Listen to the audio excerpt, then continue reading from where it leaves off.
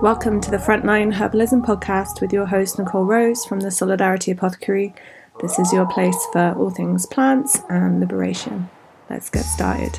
Hello, welcome back to the Frontline Herbalism podcast. This is the 7th episode in the series all about the Medical Self-Defense Network. So if you haven't listened to any of the other episodes, the first one talks about what is MSDN, what work they're doing around the world. And the second episode, we dive into some of the political principles around self-defense. So this is episode 7 and it's an interview with Alexis from France. He is a street medic who's active in different movements and is sharing some of the horrific tendencies and changes in the police force in France, the weapons they're using that are literally killing people, and how to respond to those as a medic. We talk about how medics are organizing in France, different training, some of the challenges involved, especially with the kind of increase in weaponry, and just generally how does this work fit in this kind of framework of medical self-defense. And one of the things I love that Alexis says is, if you can't treat your wounded, you will lose the battle. And I think that's really important in terms of the politics of care and how we're looking after ourselves in these kind of struggles for liberation, which are often,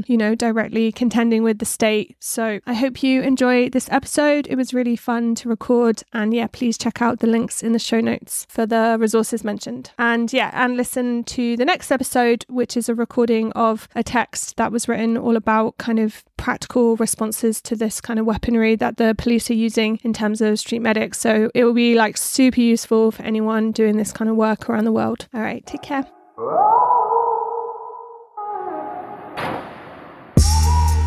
Hey, thank you so much for joining the call. Please, can you introduce yourself, your pronouns, and any political affinities or projects or anything else you'd like to share about yourself? Yeah, hi. So I'm Alexis, pronounced he, him. I'm from MSDN, and I have a kind of anarcho-communist background. Okay, perfect. And are you part of a collective that is doing street medic work, or is it something you do kind of independently? Well, for now, it's mostly something I do independently. I was part of a team before, and I'm in between two teams. I'm trying to reach out for teams in the nearest city where there is a lot of demonstrations happening. And so right now I'm kind of in the middle of something, of two different things. But I'm mostly doing it independently. Okay, nice. And what kind of work does it involve? The street medic work or the riot medicine, or I don't know how you phrase it. What kinds of injuries are you responding to regularly? Well, usually it's a lot of light injuries, bruises, small open wounds, shrapnels, these kind of things, or tear gas. But we also very often face heavier injuries because of the weapons that are used by the cops in France. Massive bleeding, big open wounds, part of a limb, or even an eye torn off. Wow, yeah. I think, obviously, everything has been really kicking off in France, right, recently. And I think for us in England, we always have a bit of a crush on France of just your street resistance is so phenomenal. There's, I do lots of medic work at demos and it's just hardly anything ever happens. There was a riot a couple of years ago in Bristol, and it was the one time I had a terrible sinus infection. So I was at home with a temperature and I missed the whole thing. But I can see from a distance in France, how there's just this quite intense level of violence from the police. And I know police violence happens absolutely everywhere. That's the purpose of police. But can you share a little bit about the kinds of weapons police are using in France? Well, yeah, sure. There's different types of weapons. The most common, and I think the most broader used by different police in different countries in Europe, would be tear gas and the sticks. But there's also a lot more weapons that they use in France. Also because they're very policing technique, if it's right, is to maintain the crowds at a distance. and to avoid as much contact as they can. Even though we saw in the last years special units appearing to really go into contact, but mostly like the police forces, the different police forces in France have this strategy and tactics to maintain the crowds at a distance. And so they use more and more weapons. They have this explosive grenade. We call it blast effect because it's creating a blast, and it's very, very strong. There's shrapnel coming out of it. It's basically like a war grenade, but just a little bit less powerful. They also have like kind of mix of tear gas grenade and explosive grenade. They have a sting ball grenade, which launch a bunch of rubber blocks around. They have this rubber bullet. Before they use kind of flash balls, like round balls of plastic or rubber, but they found it not working as good as they would. So they created another weapon with I think it's a Swiss company, and it's kind of a very large and thick rubber bullet that creates more damage when it hits the body. So the ammunition absorbs less impact, so it's more impact for the body. And they also have in the recent riots in the suburbs, they even used police forces that are not normally used for maintaining like law and order in the streets, and more for hostages situation or terrorist attack situations. And they used two weapons that we call here, that are called bean bags, and it's like small, like fabric bags somehow filled of plastic or mostly lead small balls. So they use more and more things, and they also bring weapons to the circle of maintaining order in the streets that are normally not used in this field of action. And so it's growing more, I would say, as the police violence is growing. And like, where are these weapons kind of coming from? Like, are they like coming from like the military or like private industry, like promoting them? Like, you know, is there any explanation other than just like how the state constantly wants to defend itself? But like, is there any explanation in terms of like the increasing use of force and these different weapons? Well, yeah. So yeah, first it's mostly private industry. I mean, some of these weapons, like the more recent what we call flashball, but are not actually flashballs, but mostly kind of thick rubber bullets. It's coming from the military somehow because it was created, if I'm not mistaken, by a Swiss company, as I said, and it was seen by French police officers, like high-ranked officers, as too dangerous to be used in France.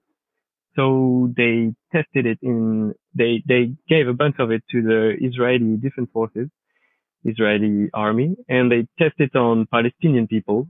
And they found it very efficient. So they brought back like the debrief of like the use of these weapons on Palestinian people. And then they said, okay, we can use it on our citizens, on French people, or actually. And it's also something that is used in the US a lot. We can see it in a lot of demonstrations. And so it's coming kind of from the military, but it's the private company at the beginning. As for the explosive grenades, like the blast effect and the sting ball grenades, it's also kind of coming from the military, but it's weapons that are specifically developed for police forces. And I think we can explain this by as you said, it's kicking off in France lately, but it's kind of always kicking off in France. So I wouldn't say that we have a political class that is worse than other countries. Not at all, actually. It's far worse in other countries. But I think the French people have a tendency to express when they're not happy about the politics and express it in a very radical way somehow. And what happened also in the last 10 years, let's say, is more and more destruction of um, social health, work of everybody, everything that is building the society as we know it. So the condition of workers, the wages, whatever, health workers, building workers, whatever. And so everything was destroyed slowly and slowly, and it's still the case. And not talking also about like how the police is acting in the suburbs or things like this. And so it's really something that is growing more and more. And there were a lot of social movements in the last decade. So they also introduced new weapons in this context. Um, because I think at one point people were just so pissed that they start to just don't care about what the police was using against them in terms of weapons and ammunition. And we saw it during the Yellow Vest, for example. Most of the people involved in this movement were regular people. Most of them were not even going to demonstration before, maybe. And what we saw is that they put police in a very, very difficult situation a lot of times and in a lot of places in the country. So they brought new weapons. And I think it's this kind of growing violence and growing discontent of the people that led the police forces and the government to increase the use of weapons, which again, most of them are meant for defense for the police officers, like the sting ball grenades, for example, the one who throw rubber blocks around. They are created for the situation. As for example, a group of police officers is surrounded by demonstrations or black bloc or whatever, what they call individuals or like hostile individuals, and they are supposed to throw it on the ground to like break through and open a path to be able to escape. But what we see in real situations on the ground is that it's never used as it's meant to be. And that's why there's also so much people wounded in the demonstration in France with these weapons or the others. It's because they never really used the weapons and ammunition as it's written on the book, let's say. So yeah, increasing violence and increasing violence on the side of the demonstrations, of course, is making increasing violence in the side of police officers also, not to justify that it's or say it's good or whatever, but it's kind of the snake biting its own tail. It's a never ending process because the more the police is violent, the more the people in front of them will react violently to kind of react to defend themselves. And the more they react, the more the police will say, you see, we have to react more. And so it's also the kind of principle of, I don't know how to say in English, but graduate in the level of answer of violence of that you put to answer the crowd. And what we see also is that it's never really done as written on the book. Again, they start the the fight most of the time to prevent a fight. So it's of course a kind of weird dynamic, but it creates a lot of violence in the streets. Yeah, I mean it makes sense, and I think that's why like this kind of political framework of like self-defense is really important, right? Of when the police are introducing these weapons, which like you said, they are, being experimented on with people in Palestine. It's just, yeah, absolutely horrific. Like, can these weapons like be life-threatening? Like, has anyone been killed by their use in France? Do you know? Yeah, sure. Actually, it's really something that is uh, very sadly quite common in France. Just as a reminder, a lot of these grenades, for example, that we are talking about are classified in France as A2, which is literally war weapons. It's not like war weapons. It is like real war weapons.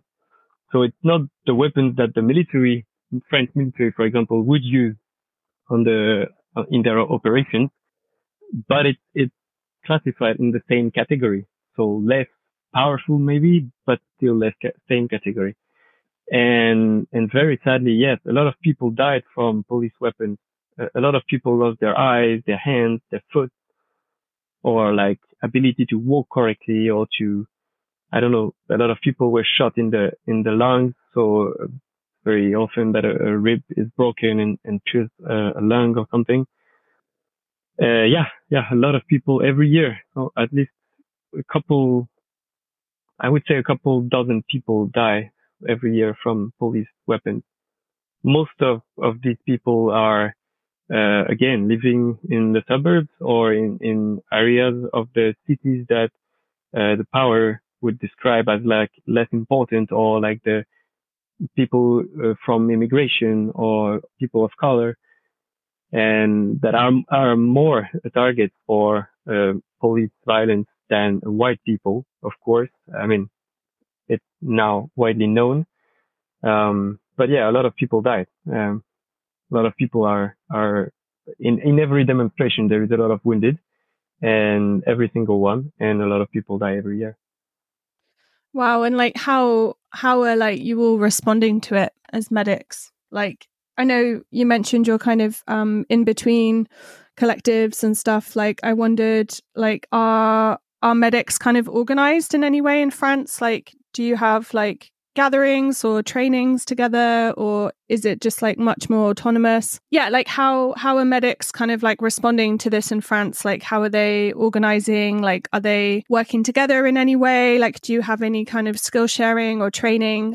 Because you know, as a movement, it's like a really huge thing to respond to, right? And I just wondered what it looks like for you, and also like in France, like more generally. Well, in terms of organization, I would say kind of new in the game, because I was out of it for a long time, also for travels and different reasons. So I'm mostly back into street medic because of MSDN actually. And so now I'm trying to reach out to different groups and collectives. But yeah, I'm trying to create a link between what comrades are doing in my place since a very long time and MSDN, which means I'm trying to reach out to networks that are existing in France, mailing lists or signal groups or whatever, but different networks are existing. Some are about medicine or like medical workers at all. So it can be doctors, it can be Riot medicine, it can be a lot of things. But also there is in every city, in every bigger city, there is a at least one team of street medics. In the city I work, for example, there is I think two different teams of street medics. It's not a lot considering like the amount of people, but yeah, it's still something. A lot of comrades also are in different networks. Some are managing an ambulance, an autonomous ambulance, for example. Some are giving education every now and then to different people. They actually, I have friends where I live who trained different street medic teams in different cities with a very good training that I myself attended some a couple years ago. Um, it's still, I would say, a bit disconnected. There are networks that connect people from different parts of the country, but it's still kind of disconnected. And one of the things I would like to do also with MSDN is try to connect it all together, at least with all the people that want to connect together and see the meaning of it. I'd like to try to make a kind of common room for everybody and invite them to the network, of course. As I think it was explained in the first podcast how it works and how we work as a network. So maybe there's no need to come back on this topic, but yeah, there's a lot of skill shares, for example, but it stays on the level of street medic. And even if in France it's quite a high level, I would say, still sometimes I'm afraid that we jump to this kind of more that we jump from riot medicine to wounds that are more related to war medicine. And so I think we saw the increase of police brutality and violence and weapons in the last decade. And I think we are heading towards something that will more look like war medicine. So I think there's a need also to prepare this in advance for people to be ready. And I think it's one of the roles that MSDN can cover in France also. Wow, yeah. I mean, yeah, it does feel like I recorded the interview with the comrade in the so-called US in East Tennessee, and like, yeah, we were talking about gunshots and how it's like super common, like on demos or just in general life. And like, yeah, it really does feel like across the world, like we're moving in this direction of like more and more kind of organized violence, like from the state or from fascists, and like needing to respond to that with like more grassroots medical knowledge around responding to these injuries, right? So one of my favorite moments with a French street medic was last year. It was last year. Went to Poland when the invasion started in Ukraine, and was just kind of doing like a recce for this Ukraine Herbal Solidarity project, and got to hang out with some medics from France. And the friend was saying that basically like they would kind of like sometimes come up against like other medic infrastructure, for example, medics who were in the Yellow Vest movement, who were like, you know, doctors or paramedics, for example, like working in like state healthcare. And these medics like didn't want to work with them because they kind of classified them as not like qualified in their like professional context. But this comrade had like, you know, like many, many years of experience, like huge amounts of self-education. They'd gone to like all sorts of trainings. And a friend of theirs actually made a Riot medicine diploma, like to stick on their wall.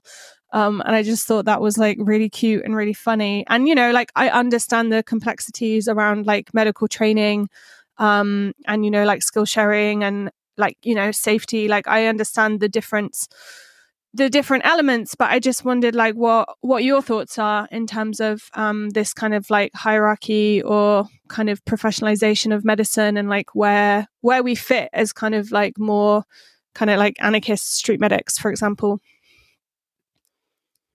Yeah, we definitely can feel sometimes, even if not in the streets, sometimes in discussions with, like you said, like more formal or state workers, health workers, or at least in the official network of health care, we can definitely feel sometimes this kind of, they look at us from up, and they say we don't have a diploma or something like this. But I remember one time I was discussing with a man who was a doctor in a hospital, and he was telling me that it's very dangerous what I do because I basically have no health diploma. I'm not paramedic or whatever. And he said it's very dangerous to treat people if you don't have the knowledge and the diploma that can attest that you have this knowledge and stuff. And when we talked further about this topic, I said that I was also doing medical work in a war zone, and then it switched kind of. It switched from like you don't know what you're doing, it's dangerous, from like holy fuck, I never done that and I wouldn't be able to do it. So it would probably take a lot of courage to do that. And well, maybe you're qualified after all. So I don't know. Probably I'm not that much qualified. I would say, but I think I'm qualified enough to work. And it's the case of a lot of comrades. And it's true that it's kind of a gray zone in France. I would say, because you can, for example, I'm qualified enough to do some work, not all the work in medical health, work or whatever, but I can help. And if someone in front of me in the street, have a problem and I just go without helping, I can be, um, I can have problems with the justice for non-assisting someone who's in danger, which I think is kind of normal because you would need to assist everybody if they have a problem. But if I do, then I can be also charged for illegal practice of medicine. So it's a kind of gray zone, and I think it's not only in France. I was talking with a German comrade not long ago, and he said it's kind of the same thing in Germany, or something similar. And I think it's also something that is related to how we as MSDN see self-defense. Is that okay? We don't have the diploma, we don't have the regular courses and educations done about medicine work or health work, or but I think we can still do a lot of things if we are able to focus. And most of the things that I've done in the past decade were not so hard to do, but as soon as you know how to do, but were mostly very stressful. And so I think as soon as you can manage stress and you are trained to different situations, then it makes the whole thing easier also to do, because like taking care of someone even with like a broken limb or a very big open wound or massive bleeding, it's not so complicated. You just need to know what you're doing, be sure that you're doing the good thing, not like make the situation worse. And I think it's also something that everyone could do. And there's also a lot of organizations close to the state or like more official structures in France that are have the kind of objective to educate the population to first response, or the first gesture that you do if someone have like a heart attack or something. And I think it would be good to make it like very, very normal that everybody go through this kind of education, because then everybody can respond at least a little bit, and it makes the whole health care and medical works a lot easier if everybody can know a bit of it. But yeah, we are kind of in a gray zone. I like though this idea of the Riot medicine diploma. I think we should we should edit more of it. Yeah, maybe MSDN can be the certification body and give them out. No, I'm joking. Yeah, we need to look about this. Yeah, like I think it's interesting. I was in Palestine last year and I did a podcast interview with a doctor there, and their organization they have like huge amounts of like volunteer medics who have been trained like to a really high standard to respond. But what they have tried to do as well is just like get, like you said, like as many people as possible with the skills. Like they've trained over 150,000 people in like how to respond to like gunshot wounds, for example, because they were finding people were coming like paralyzed, or they weren't getting access to higher care like fast enough, and people didn't know like about stopping the bleeding and stuff like this. So like even in the UK, like after this July 7th bombings, like many years ago now, like a lot of the underground stations were kind of like destroyed, and there were like vast amounts of casualties, and the state wouldn't approve the paramedics like going underground because they couldn't like approve that it was like safe, if that makes sense. So loads of people died, and they then created like a government strategy of like, actually we just need to train people to like stop bleeding, like using tourniquets, like using other tools like out of handbag straps or whatever. And it's like, like I don't think it is so radical that like people need their own skills, right, as much as possible to like relieve pressure from systems, and also just to like build autonomy and self-defense. Like I think it's really important.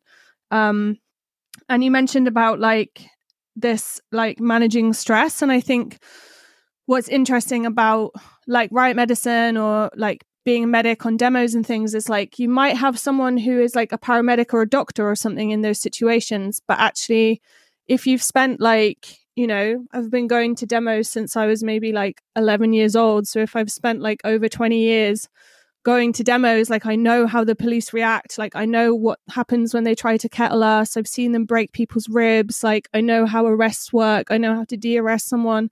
And like I think you're right that like, okay, we might not have like some diploma, but actually having like basic medical knowledge and then this like skill set of like navigating a riot or a demo like is super important as well. And you can't learn that, right, other than just loads of practice and time in the sense of like, you know, regularly participating in struggle. Does that make any sense? Yeah, sure. I think it's exactly the point. Like you need to practice to know. And even though you don't have a diploma, you can have a lot of practice and maybe a lot more than someone who have a diploma but have no practice at all. And that's the whole thing. After there's, like I said, the whole stress management and the difficult situation, trying to treat someone under grenades or something. I've not been facing this situation since a very long time in the street. But last time I was facing a very difficult situation, treating someone, trying to treat a very large wound on a leg. It was in the forest, during evictions. And yeah, it was kind of difficult because then you need to manage your own stress because you are scared and you are full of stress and emotions and you need to treat this person right and to clean the wound and stuff and to not forget a very important step of the process. But you also need to take care that a grenade will not fall on your face and maybe kill you or wound you so that you're not able to do your job anymore. And so it's this whole mix of different things that makes this street medic work very difficult because you're very often in the middle of tension. And even though you can also be at like medical points that are, further away from the big mess, you can still very often be inside the riot something and in the gas. So you need to manage this. But related to what you said, also, I think it's a mean of control for the state. Like the example of what happened in the US. I think it's a mean of control for the state because if we're not able to feel and care for each other, even like not professional way, but as good as we can, then we are kind of powerless. Because it's the whole principle of having a battle. And if you cannot treat your wounded, then you're going to lose the battle because a lot of people would be wounded and it's much more discouraging for the people on this side and everything. So if we're not able to care for each other and to heal each other, then we are facing a very, very, very difficult situation. And I think for the state, it's a very, very powerful tool of control. That's why it's also included in our program, let's say, of self-defense, I think. Yeah, 100%. And I think like just a side note of like treating our wounded, like for me, that's really like psychological, right, as well, or like emotional, in terms of like the nervous system and trauma and how like, you know, like our movements can really contribute to burnout and like state repression can really affect people. And like, yeah, there's this like whole other layer of like care in terms of like responding and tending to wounds. But that is a good segue because I know that you've written this amazing kind of, it's article's probably not the right word because it's like an amazing resource from France with gloves. And I'm going to be recording it very soon to be published with this series. And it's kind of, you know, like an amazing overview of different weapons used and different injuries and packing lists and all sorts of stuff. But I really love the end where you write that facing state violence, care is a political tool of self-defense and empowerment. I just wondered if you could, expand on what you mean with this statement and like how do you see care as a political tool? Yeah, sure. First of all, I would like to thank also a lot of comrades who participate somehow in this directly or indirectly to this article. Some comrades that gave me testimonies, but also comrades who have a website, a French website, to list all the wounded people were killed by the police in every year. And they have like this very, very interesting, booklets or brochures to explain how the weapons work and how to treat them and how to react and stuff. So we work together a bit, like sending emails back and forth to write this, to have their opinion and stuff. And so it was very helpful to be not totally alone on this task, because, it's also very much a compilation of a lot of knowledge from different people. Um, but yeah, I think that what I meant with this sentence is that, um, when we are facing the very state violence, which is kind of directly, like it's cop violence, um, it's like I said, if we cannot take care of each other, then we are powerless to win this kind of battle, because at the end, I think it's a battle. It's something that we want freedom and we want equality, and the state says differently. And it's, as the comrade explained, in the first and second episode of this podcast, theory, it's also, it's something to take care of each other. Self-defense for us is also very much broader than just, direct defense, or like, physical self-defense or medical self-defense. Um, it's also like how we develop and protect ourselves, as a society, as a people. And it encompasses a lot of things, from how we build our relations, how we produce food, how we defend ourselves, physically from different attacks, but also like how we heal and take care of each other. And this, if we talk about MSDN, is the very, very much, it's the first topic. So when we are facing state violence in the streets, it's because we are, expressing a discontent or anger about the politics, because they are sitting in the chairs in their fancy desk, and they don't really care about what is happening on the ground, and they don't really care if they put a lot of people in the streets, or if they are starving the people. So it's also like a direct mean of action to defend ourselves and to create more links between each other. Because when you heal someone, it's, it's obviously taking care, but it's also helping in a sense. So, um, I think it empowers our movement, and it creates, another, kind of phase of self-defense in the society. Um, because this work, for example, that I was doing, I said I'm mostly by myself for now, but I'm part of a team. It's not a team who is doing medical work. It's a team who is, giving food or drinks in the demos and putting music to light the mood. And so when I am around, I try to distribute masks and saline and this kind of, small things that helps everybody to stay a bit longer in the gas, and keep the streets, uh, keep the ground to ourselves, and occupy, let's say, the street and the platform for longer. So in this sense, I think it's a tool of empowerment for sure, but also self-defense, because we are facing the state in some ways. And so we are able to do it more efficiently, because we can heal each other, can feed each other, and we can regain a bit of energy with the music, the food. And when we are, I don't know, when you patch a wound of someone, it can go back to, or she or they can come back to the demo and continue expressing what they want to express freely. So I think it's very important. Amazing. Yeah, 100%. And yeah, I think what you said is really beautiful and really important. I also know that before we finish, like you're a herbalist as well, right? Or you love herbal medicine, or you like, I just wondered like if you integrate herbal medicine into your street medic work at all. Um, yeah, I'm kind of a herbalist, but not so much. I would say I like a lot of practice. I have a diploma, but I like a lot of practice.